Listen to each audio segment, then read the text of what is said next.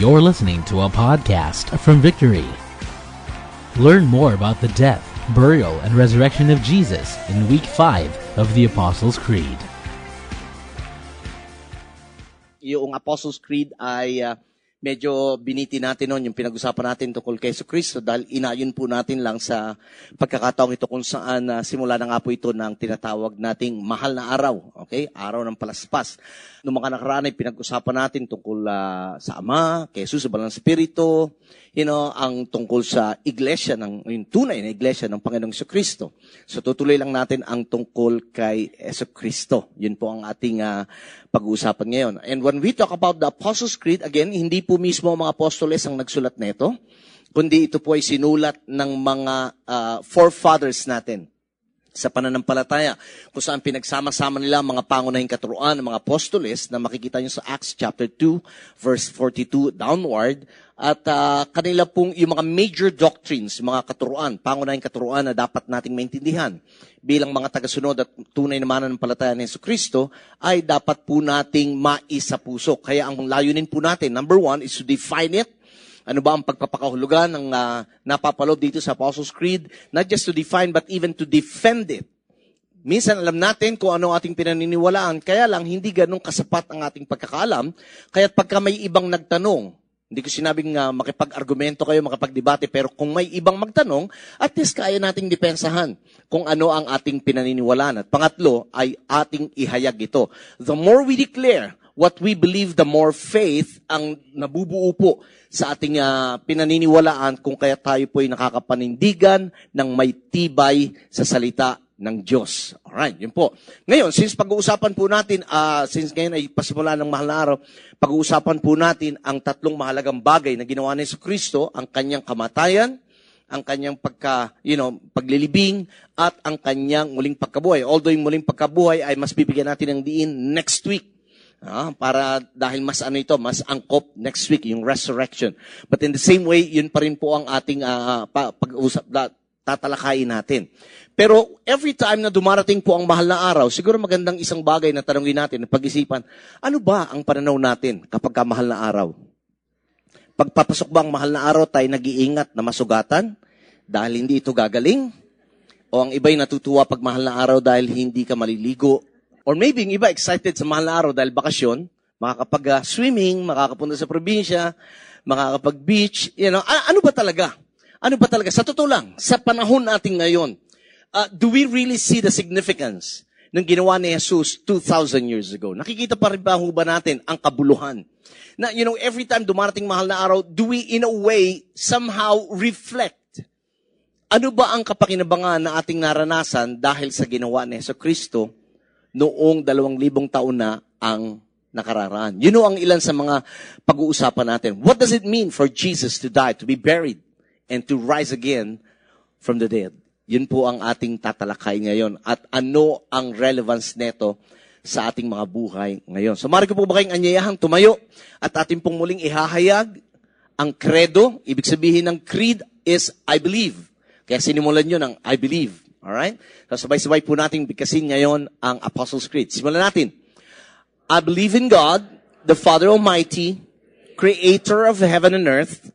I believe in Jesus Christ, His only Son, our Lord, who was conceived by the Holy Spirit and born of the Virgin Mary.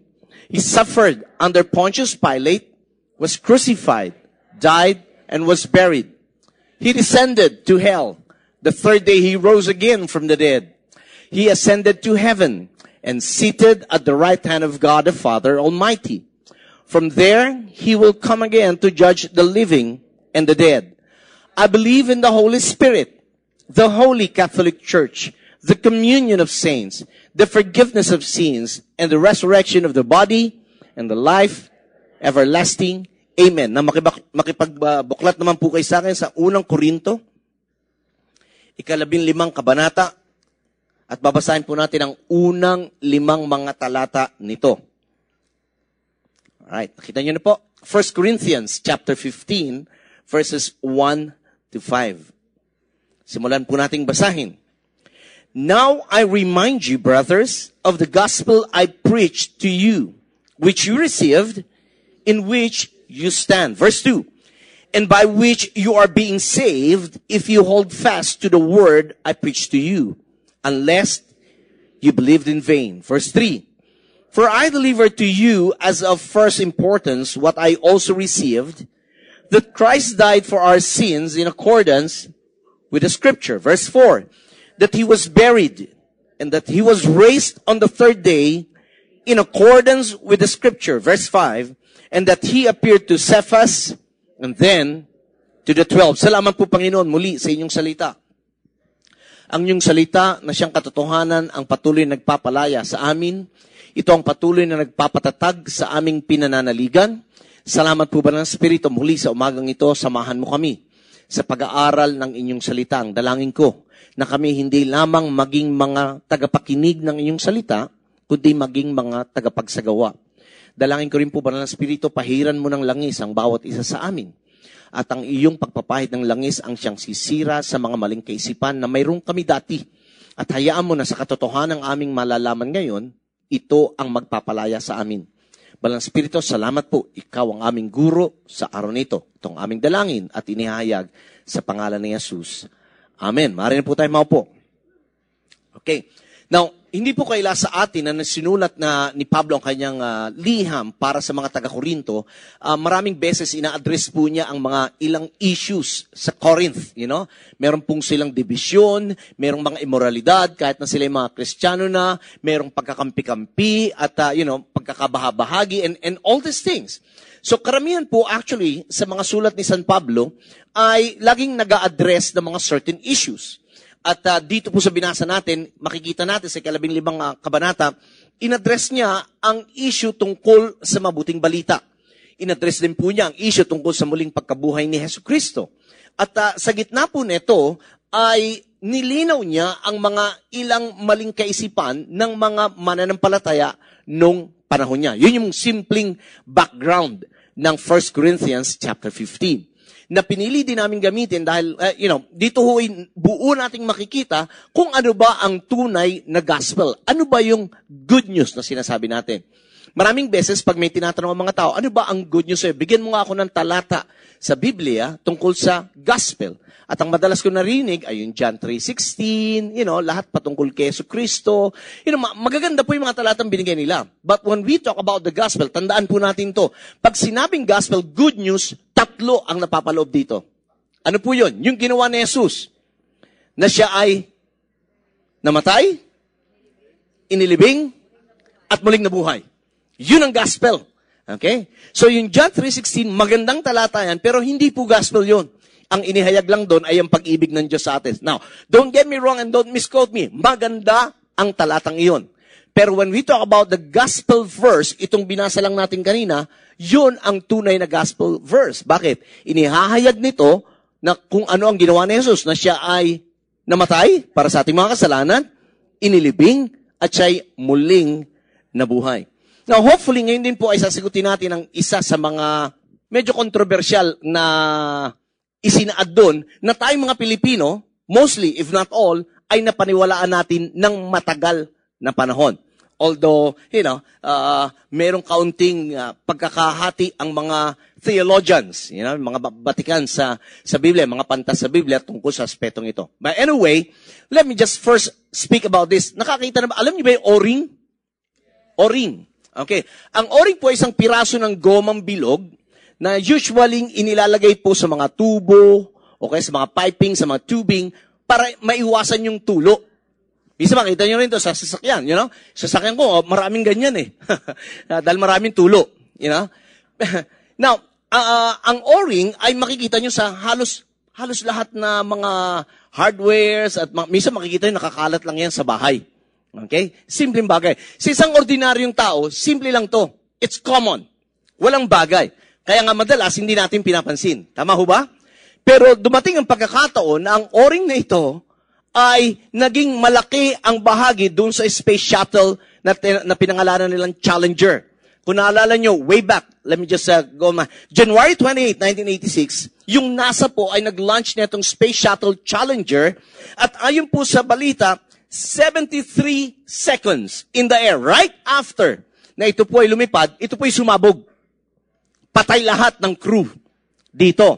At nagkaroon ng investigasyon kung ano ang dahilan ng pagsabog. At alam nyo kung anong culprit? Yung O-ring na iyon. Binaliwala. Sabihin nyo nga, binaliwala.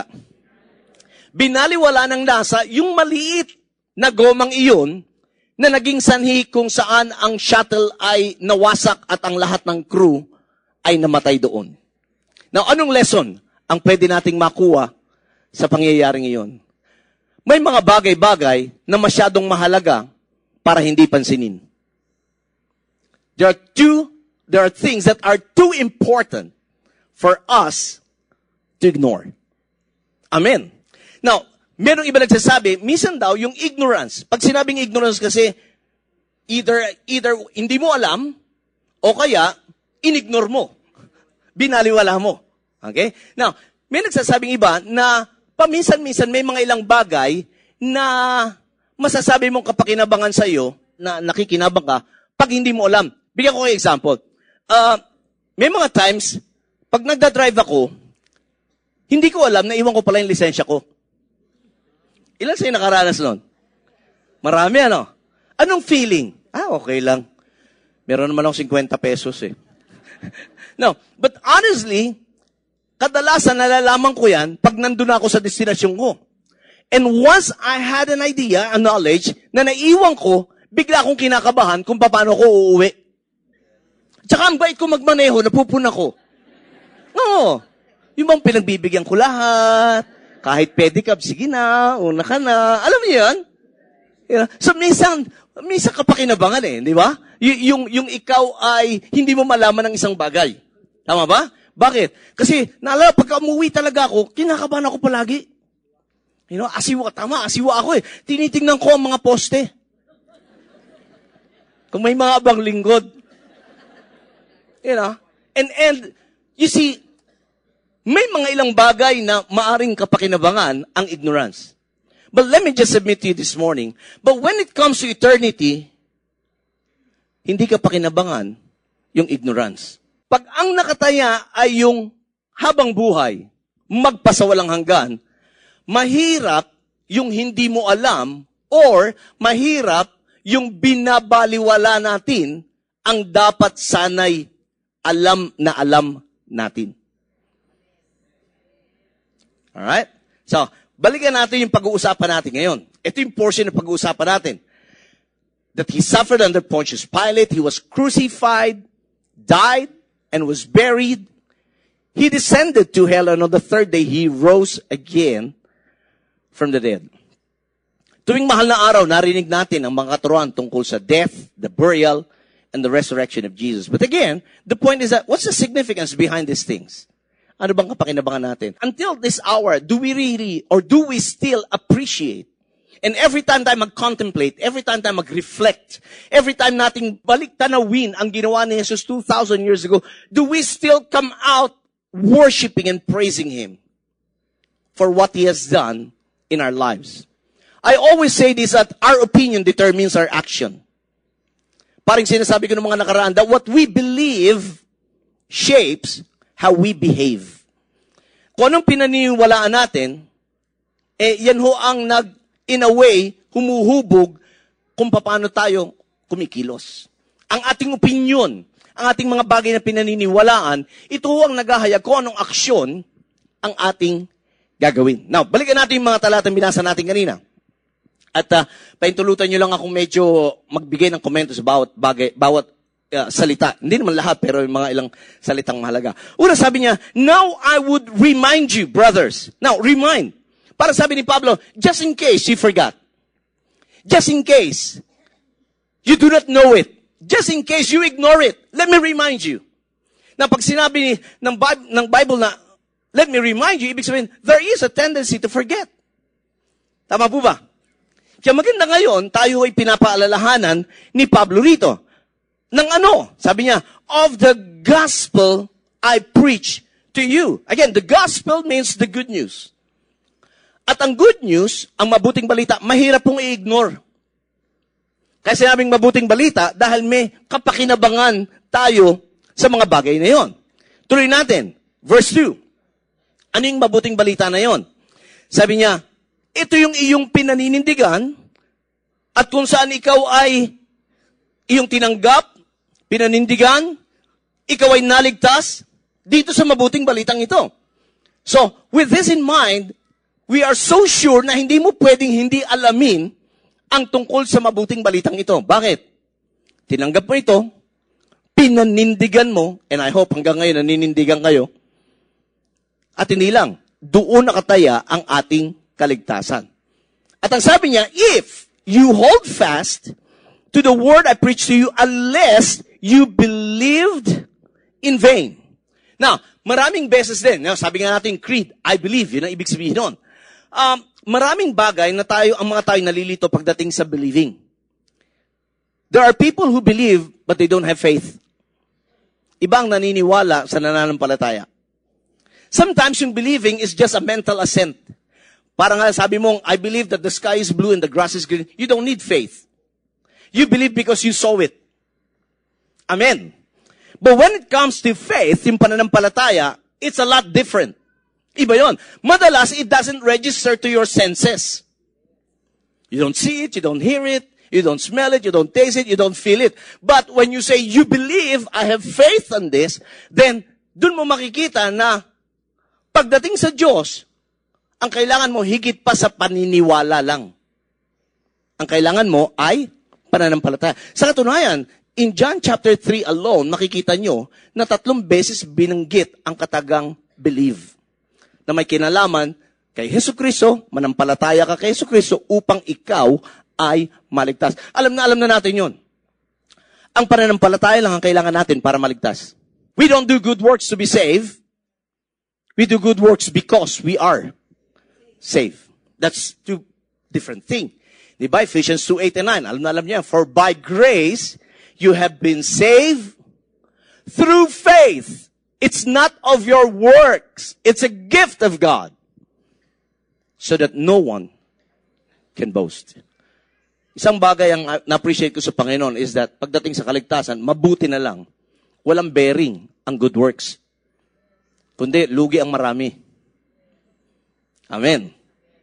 Salvation is simply by faith alone.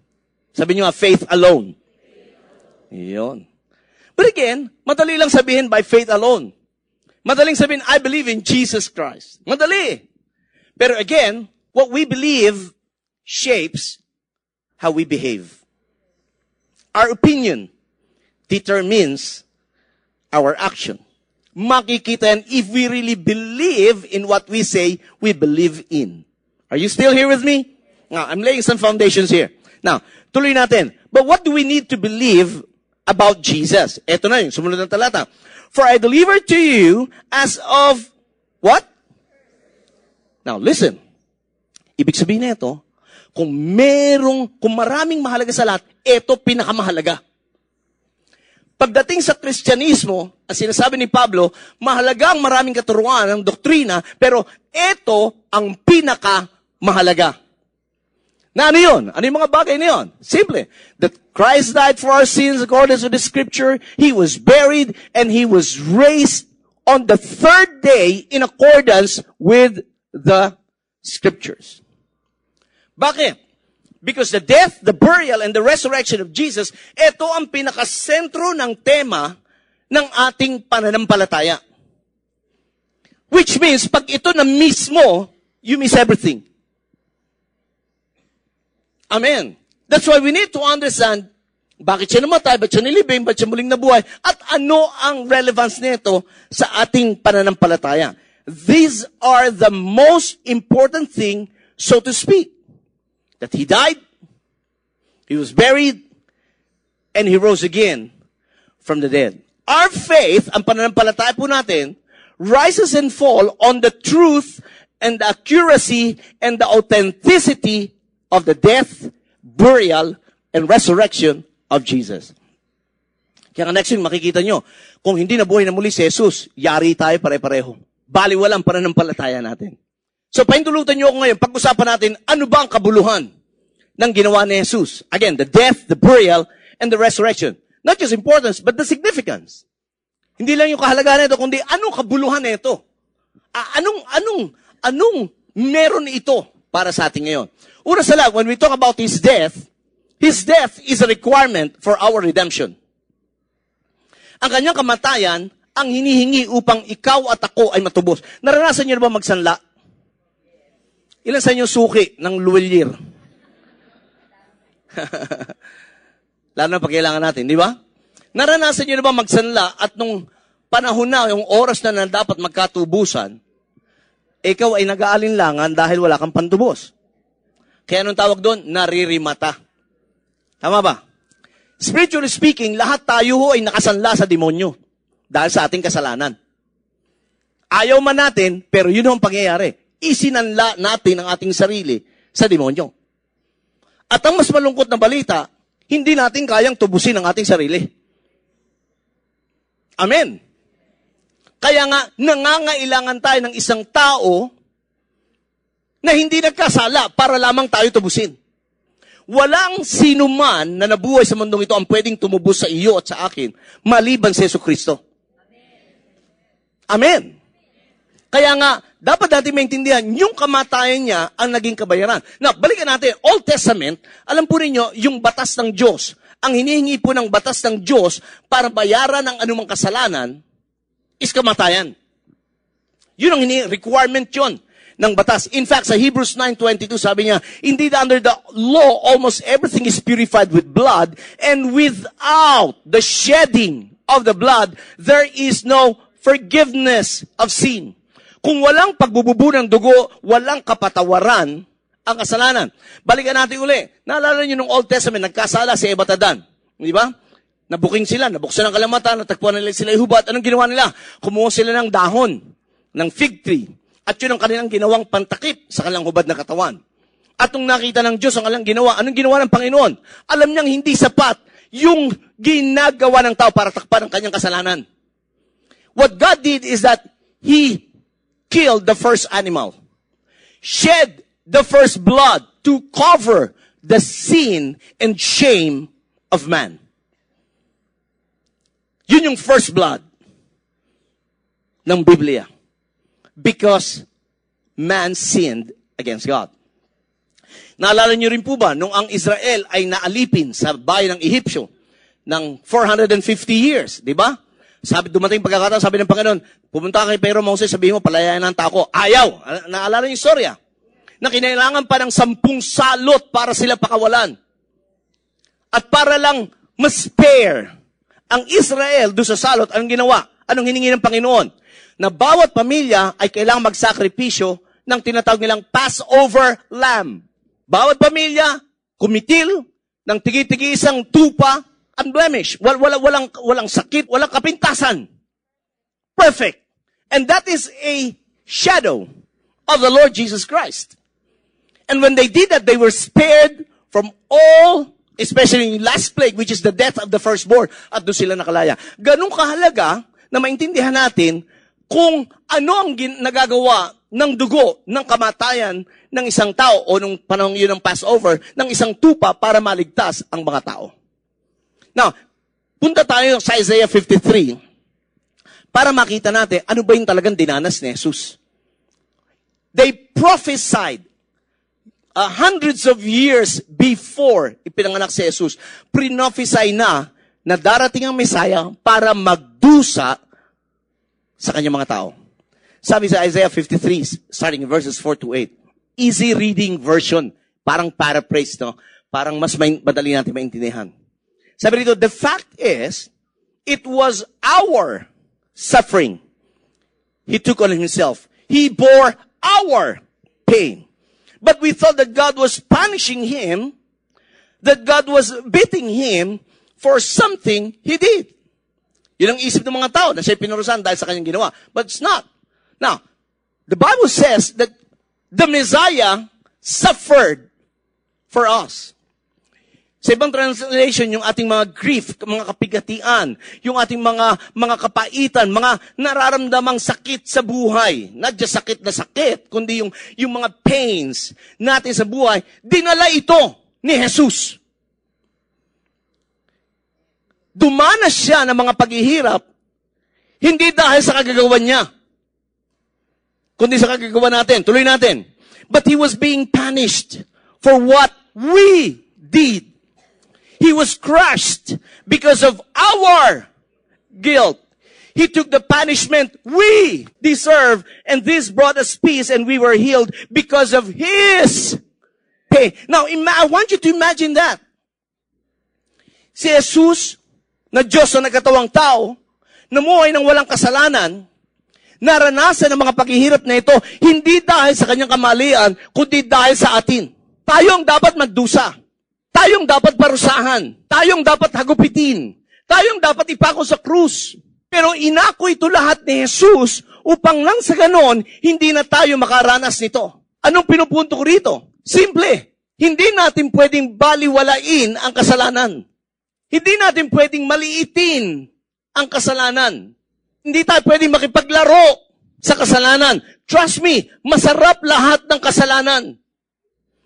Dahil kung hindi masarap ang kasalanan, walang gagawa. Appealing ang kasalanan kahit sa ating mga Kristiyano na. Now, kaya ko ipinapakita ito, tingnan niyo yung sumunod ng mga talata pa. We had all wandered away like sheep. We had gone our own way. And yet, listen to this, and yet the Lord put all our guilt, kanino? Sa Kanya. We are all guilty of sinning against God. But instead of us being judged, ang ginawa ng Diyos, sa Kanya inilagay yung guilt na yon. Now, look at this. He was treated badly, but He never protested. He said nothing like a lamb being led away to be killed.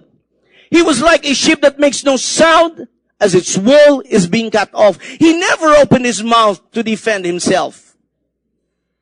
Look at what He did. And then He was taken away by force and judged unfairly. The people of His time did not even notice that He was killed, but He was put to death for the sins of His people.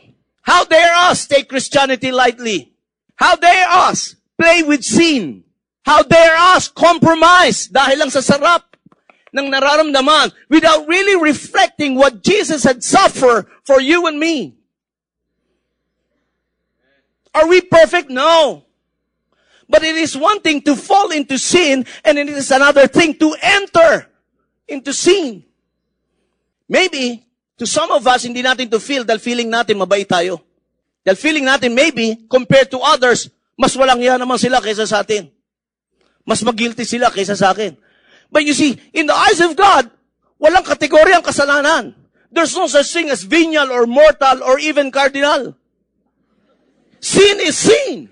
And yet, sa buhay natin, many times, we tend to categorize yung sin. Ay, nagsinungaling lang na, tsaka white lies lang naman. There's no such thing as white lies or blue lies or yellow lies. In the eyes of God, all lies are black and liars go to hell.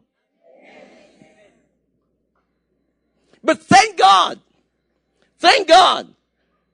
because of the love of God sa atin, hindi niya na minarapat na tayo pa ang magdusa. Jesus took everything, all the suffering, so that you and me would benefit from what He did 2,000 years ago. Amen. All of this were completed in the death of Jesus Christ. You see, He was whipped 39 times by a Roman whip. He was crowned with thorns 3 to 6 inches long. He carried a very heavy and rugged rough cross. He was nailed with 6 to 8 inches with Roman nails. He was pierced with a Roman spear and much more. He suffered for you and me. And I pray na hindi lang natin ito palagi maalala pag mahal na araw. I pray na araw-araw maunawaan natin what Jesus did because He loves you so much. Now, my point is this, bakit ganun kagrabe yung penalty? Simple lang naman. I mean, kung ako ang Diyos, pwede naman snap of a finger, hindi ko na padala yung anak ko eh. Kung ako ang Diyos, isang ganun na lang. O sige, patayin ko na uli lahat, gawa rin akong bagong tao. In a snap of a finger, pwede, o sige, patawarin ko na uli lahat. Okay, 0-0 balance na uli. Okay, simula na. I can do that if I'm God. Now, thank God, hindi ako Diyos. Jesus had to experience the grave penalty. You know why? Because of the seriousness of sin. Ang mundong ito pilit na pinagagaang ang kasalanan.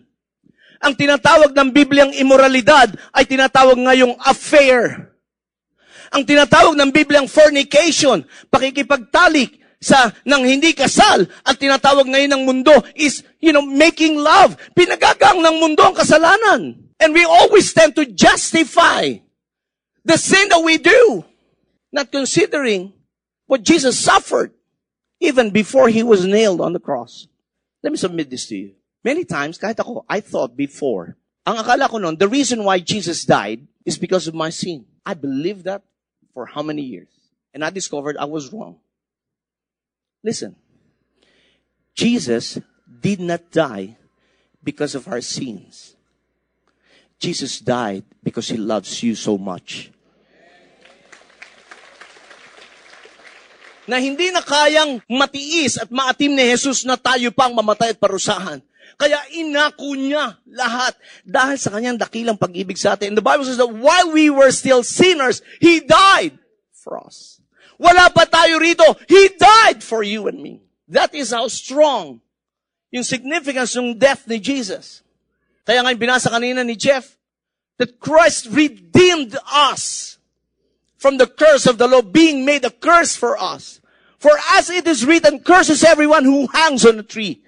And ba't niya ginawa yun? So that the blessings of Abraham might come upon us. Wow! He took the pains and He suffered for us so that you and me could be blessed. Isn't God good? Second, the significance of what Jesus did is that His burial upholds the truthfulness of the Scripture. Sabi ko sa Isaiah 53 verse 9, karagtong binasa natin, He had done no wrong to anyone. He had never even told a lie, but He was buried. What's the significance of this? The significance of this is that it proves, it upholds the integrity of the Scripture. What does it prove? It proves that Jesus was really human when He was here on earth. Dahil may mga taong naniniwala na hindi naman daw siya naging tao. Dahil hindi raw pwede maging tao ang Diyos. And it's true, hindi pwede maging tao ang Diyos. Pero ang sabi ng Biblia, na si Jesus, bagamat siya'y Diyos, hindi niya inaring kapatay siya ng Diyos, kundi siya'y nagpakumbaba at nagkatawang tao. Bakit kailangan niya magkatawang tao? Simple, dahil ang ililigtas niya, tao. Kung ang ililigtas niya, baboy, magkakatawang baboy yan. Pero hindi, tao ang ililigtas niya. Kaya kailangan siyang magkatawang tao. He was 100% God and 100% human. We have studied that already. What does it prove? It talks about the finality of a human life. The whether we like it or not, ang tao dapat mamatay. I mean, physically. Pag spiritually, double dead ang tawag doon. May mga tao buhay pa. Pero patay na spiritually. Alam ba ninyo, when God commanded Adam, you can eat of all the fruit of the tree in the garden, except this one. And then He said, and when you eat of it, meaning the fruit of the knowledge of good and evil, when you eat of it, you will surely die. Alam niyo ba kung yung Hebrew word ng you will surely die? Ibig sabihin nun, in dying, you will die. It's a double dead. You'll die physically, and then you'll die spiritually. May gusto kong i-address lang doon sa Apostles' Creed. Sabi kong mga naging intriga sa atin. Sabi po ron, bahagi nun, He descended to hell. Yun ang malaking tanong. Nagpunta ba talaga si Jesus sa impyerno? Tayo mga Pinoy, kasama yan sa pinaniwalaan natin. Tama po ba? Alam po ninyo, marami pong mga God-loving and Bible-believing theologians ang hati sa kaisipang yan. May nagsasabing nagpunta siya at may mga nagsasabing hindi. May kanya-kanya silang mga talata, pero obviously, merong mas matimbang. Now, alam nyo, yung katagang He descended to hell ay idinagdag lang doon sa Apostles' Creed noong 5th century. Originally, wala yon, yung original. Now, kaya lang dinagdag yan dahil kanila hong inaddress yung issue ng mga ilang maling katuruan na si Jesus po ay talagang hindi namatay. Yung iba naman, inaddress nila yung issue, kaya idinagdag nila ito, is para patunayan lang na tunay na nagdusa si Jesus. May mga nagsasabing literal siya nagpunta, may nagsasabi metaphorically. Metaphor lang. Merong parang metaphor. paghahambing o parang paghahalintulad. Nagsisimbolo ng mga bagay-bagay. Yung naghahating iyon ng mga pantas, lahat sila may mga kanya-kanyang scripture na gustong ibigay. Pero bigyan ko lang kayo ng mga ilang kaisipan. Nung si Jesus ay nakapako sa krus at nung sumigaw siyang, "It is finished," ang ibig sabihin nun, lahat ng nire-require ng batas to pay for the penalty of sin have already been done by Him. Hindi sinabi niyang, "It will be finished." Bago siya namatay at ibinigay ang huling hininga, He said, "It is finished. It's done." Kaya sabi ng mga Bible scholars, wala nang dahilan para pumunta si Jesus sa impyerno at magdusa para sa, kasi yun ang Catholic mindset natin, di ba? Nagpunta sa impyerno, nagdusa para sa atin. Dati ho ba kayong Katoliko o hindi? Ilan sa inyo ang narinig na yung ganong katuruan? Para lang sigurado ko. Wala. Mabuti na lang. Mabuti po, wala kayong narinig. Kalimutan nyo na yung sinabi ko. Okay, mabuti na lang ho para hindi na kayo malito. Pero mas marami ho ang naniniwalang hindi nagpunta literal. Ang sinasabi po nung iba, na yung hell, He descended to hell, is specifically, metaphorically, na nung siya ay nakapako sa krus, naramdaman niya ang judgment ng Ama dahil sa kasalanan ng mga tao ay nasa Kanya. Nasabi nila na parang it's a hell of an experience. Yung naranasan niya, because for the first time in the whole history of humanity, as well as the whole history of everything, na iniwan ng Ama si Jesus. Kaya sabi niya, my God, why have you forsaken me?" For Jesus, it was a hell of an experience. Hindi niya kailanman naranasan na iwan siya ng Ama. And take note, He did not, for the first time, He did not even call God His Father. Hindi niya sinabing, my Father, why have you forsaken me?" No, He said, my God, why have you forsaken me?" The human part of Jesus was crying out. Now, again, don't get me wrong, okay? He's not 100% God, He's 100% human. Listen, kung siya ay Diyos lang, God can never die. Nobody can kill God. Not even if they try. But the human part speaks of this one. It was a hell of an experience when He suffered on the cross. It was a hell of an experience when He went through all the sufferings and pain. But still, some believe and some don't. In fact, ito yung mga ilang ginagamit na scripture yung ibang naniniwala. And said, "I'm the living one, I was dead, and behold, I'm alive forever, and I have the keys of death and Hades." Now, the word Hades, sa Greek niya, ibig sabihin niyan, is not really hell, but grave. He holds the keys, yung sinabing parang double meaning of death and the grave. Well, it's true. In fact, the Bible says that the last enemy to be defeated is death. It didn't say the last enemy to be defeated is hell. Are you still here with me? And then, yung iba, ito naman yung sinabi, kinonekta, that he really didn't went to hell. Kasi sabi rin sa verse 19, through whom also he went and preached to the spirits in prison. Ang sinasabi itong spirits in prison, yung prison is hell, sinasabi ng iba, pero it doesn't follow. Because if you're going to get the whole context, ang kausap niya rin, mga tao. It's not the spirit, the evil spirits. Are you following me? Kasi sabi rin, these spirits in prison who disobeyed long ago when God waited patiently in the days of Noah. So anyway, ang punto ko lang is this, kahit sila merong hindi pagsang-ayon sa kung ano ang totoo, meron naman sila mga pinagsang-ayunang bagay sa aspetong ito. Number one, na ang impyerno ay totoo. Hindi ho ito yung bahay nyo.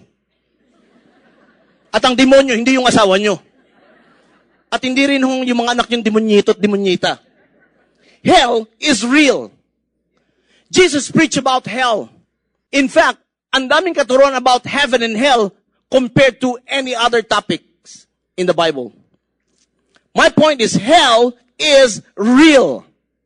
And take note of this. Hell was not made for man. Ang impyerno hindi ho ginawa para sa tao. Although maraming gustong pumunta ron.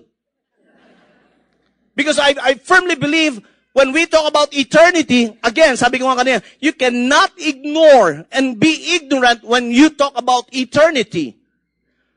Eternity is not 100 years, not 1,000 or even 1,000,000 years. Eternity is eternity. And trust me, every human being has eternal life. The only question is, where will you spend it? Smoking or non-smoking? Depende kung saan ka sanay.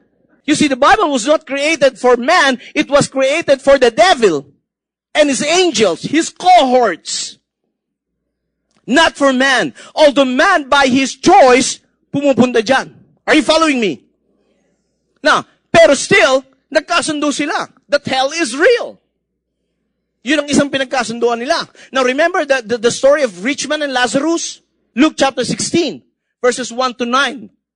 Ano sabi ron? There are only two destinies na pupuntahan ng isang tao pag namatay. Either hell or heaven. I'm sorry to burst your bubbles, but there's no such thing as purgatory or limbo. In fact, tinanggal na ng Catholic doctrine ngayon yung limbo. For how many years tinanggal na nila? But there's no such thing as purgatory. It's either a man who dies would either go to hell or heaven. No in between. Ayaw ng Diyos yung may gitna. Dalawa lang lagi pagpipilian. I say this with love. But if you believe na may purgatory, para kung sumabit tayo ng konti, doon ka muna. Ito sasabihin ko, asa pa you. Bakit? Sabi nung rich man kay Lazarus, ang mga Abraham, pwede mo bang papuntahin si Lazarus dito because he was in hell? And Lazarus was in Abraham's boat. Sabi, pwede ba papuntahin mo si Lazarus dito para isawsaw man lang ang kanyang daliri sa tubig, lagay sa dila, dahil nahihirapan ako. Ano sabi ni Abraham? Hindi pwede. May malaking bangon. Alam niyo bangon? A great chasm is between us. Para yung mga nandyan, hindi makapunta rito, at yung mga narito, hindi makapunta dyan. In short, kung saan ang isang tao mahusgahan, doon na siya forever. That's why it's, you can never be ignorant when it comes to eternity. Yeah, talagang may forever. Doon lang apply yun, hindi sa mag-asawa. Trust me, sa Bible, ang mag-asawa walang forever. Dahil sa langit, hindi na tayo mag-asawa. Gusto ko lang, sidetrack lang ng kaunti. Kasi lagi ko naririnig yun, lalo na pag may kinakasal eh. Again, that's the point. That's the truth behind it. And the second thing na pinag-agrihan ng mga Bible scholars, aside that hell is real, the second thing is this, na pag namatay ang isang tao, may patutunguhan.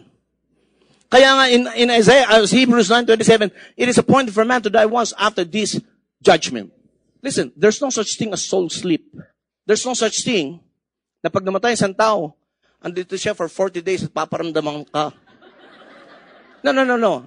I mean, I'm serious on this. Ang sabi ng Biblia, ang huling pikit natin dito sa lupa, unang dilat natin sa langit para magbigay sulit. Ang huling hininga mong ibubuga rito sa lupa, unang hininga sa langit. Ganun kabilis. Huwag na kayo mag-isip na parang, no. After death comes judgment. Kung meron chance ang ibinibigay ang Diyos sa atin, hindi sa purgatorio, ngayon na to, kapatid. May kasabihan tayo, nasa huli ang pagsisisi. But trust me, pagdating sa eternity, mahirap magantay ng huli bago magsisi. Dahil pag nahuli ka na, huli na. Wala ka na, kahit na anong pagsisising gawin mo. Kaya nga, alam niyo sa impyerno, sabi, kaya nga torment. Alam niyo yung torment? Alam niyo, ibig sabihin, hindi torture, torment. Ibig sabihin, torment, ikaw ang gumawa ng dahilan, ba't ka nandun? Ang torture, may ibang nagpapahirap sa'yo. Ang torment, ikaw ang dahilan, ba't ka naghihirap? Dahil sa mga maling pagpili. Now, if this is the first time you've heard this, I have a good news for you. God is offering His salvation through faith in Jesus Christ and on what He did on the cross of Calvary. Amen. Third and the last is that His resurrection is a declaration for our victory. The resurrection of Jesus speaks of the completion of Christ's work. Jesus has to resurrect, and He can never resurrect if He did not die. Kailangan siyang mabuhay na muli. Pag binasa niyo pa ang Korinto, buong chapter, ang daming sinasabi, pag hindi nabuhay na muli, kung hindi totoong nabuhay na muli si Jesus, marami tayong yari. Our faith is in vain. Even itong pagtitipon natin, walang saysay ito. Huwag na tayo mag-church.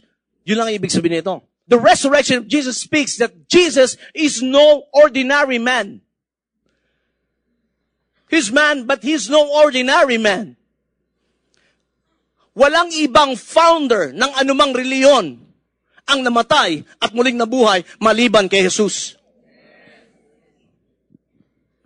Lahat ng mga founder, nabuhay, namatay, until ngayon, patay pa rin sila. Si Jesus, nabuhay, namatay, pero ikatlong araw, muling nabuhay para tubusin tayo ng kabuuan sa ating pagkakaalipin sa away. Amen. Come on, palapakaman mo natin.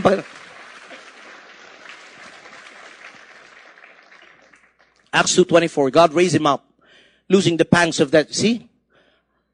Alam niyo, kamatayan, nakakapangit siya. Losing the pangs of death. Because it was not possible for him to be held by it. Thank God, death cannot hold our Lord. For David says concerning him, I saw the Lord always before me. He is at my right hand. I may not be shaken. Therefore, I love this, the last verse. Therefore, my heart was glad and my tongue rejoiced. What's the last phrase?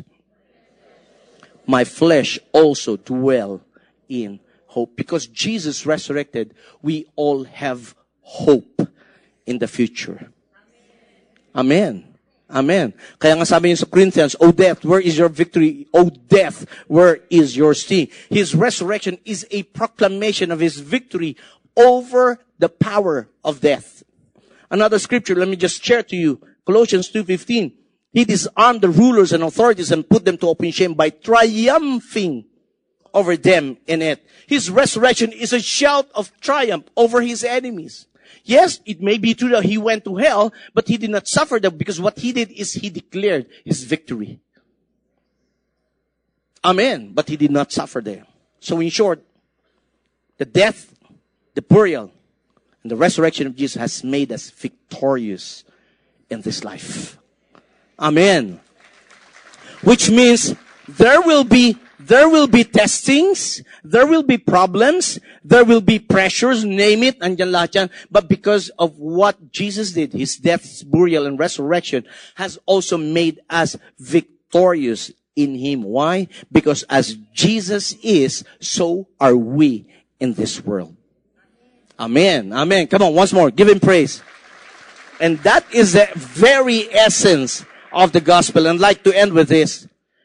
Sabi ni Rice Brook, one of our founders ng Victory, sabi niya, the gospel is the good news that God became man in Jesus Christ.